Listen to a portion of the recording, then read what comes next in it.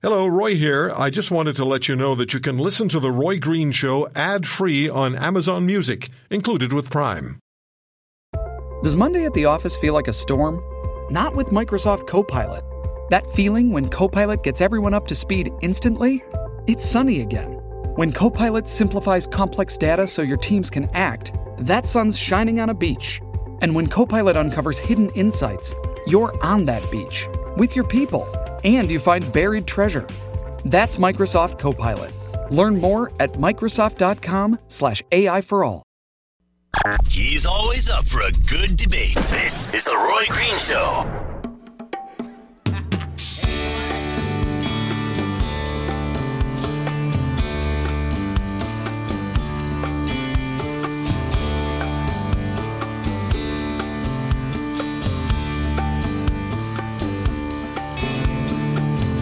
Got a PhD and Sarah, she's a teacher. I just received a direct message on Twitter from Mario Canseco, the pollster for Insights West. Mario, call me at 800-263-2428. I want you to share the information that you have about justice, fairness toward First Nations people, toward Aboriginal peoples. 800-263-2428, Mario, if you're close to a phone. Partly the information is 4 months before the not guilty verdict. I'll read this. In the killing of Colton Bushy ignited concerns across Canada. A poll indicated that about half of Canadians believe the justice system has not done enough to address bias against Aboriginal Canadians. The poll also indicated that only half of Canadians who've been to court in a criminal case found the outcome fair.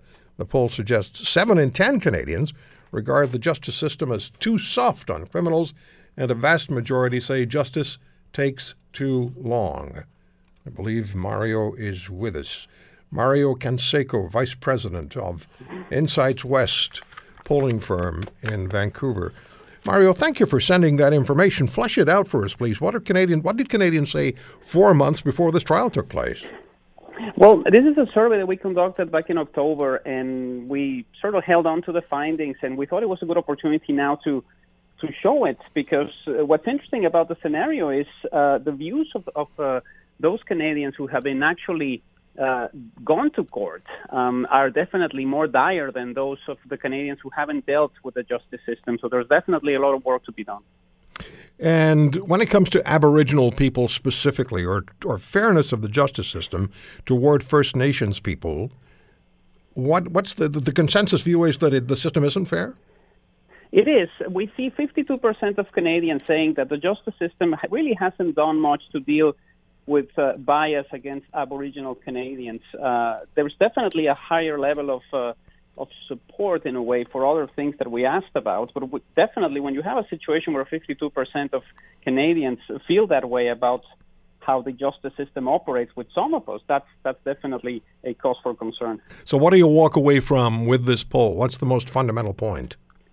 Well, I think one of the issues that really came across loud and clear is the notion that the system isn't fair because of the way lawyers operate. You know, to see almost 90% of Canadians who went to court saying the outcome of the case depends on how good your lawyer is certainly suggests that there's work to be done there. It certainly left us with the idea, looking at the numbers, that there's definitely people who are dejected, and obviously, court is not going to make everybody happy. But to see almost 90% of Canadians say, if I had a better lawyer, things would have been different, was certainly eye-catching. Boy, that is. Mario, thank you for the time. My pleasure, Roy. Mario Canseco at Insights West. I've heard people say, look, if you're charged criminally and you have a lot of money, you can go out and you can hire yourself a not guilty verdict, because a great lawyer will get you off. A not-so-great lawyer, even if you're not guilty, may not. 800-263-2428 is the number. The Gerald Stanley verdict, an all-white jury. Was that just impossible, an impossibility, for Colton Bushy to get fairness after his death? Or did that jury do its job?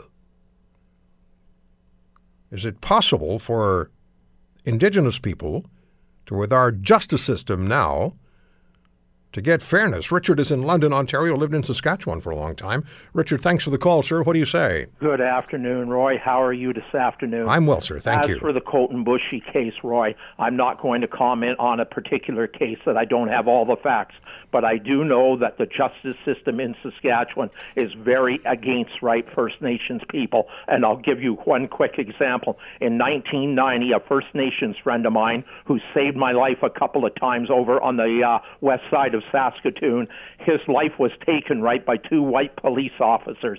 Anyways, those two white police officers. Was that the case where the man was walked out, dropped off outside the many city? Of them. There's an unofficial cemetery site called the Old A.L. Cole. All right, Richard, site. My friend, I'm sorry.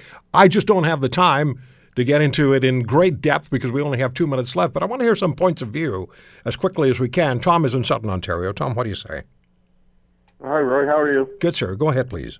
I just want to say I feel for the Aboriginal people on many of the reserves that, that there's a lot of poverty and everything, and I do feel for them. But the one thing that stands out in my mind, Roy, is you're responsible for your own actions. And if you commit the crime, you're going to do the time.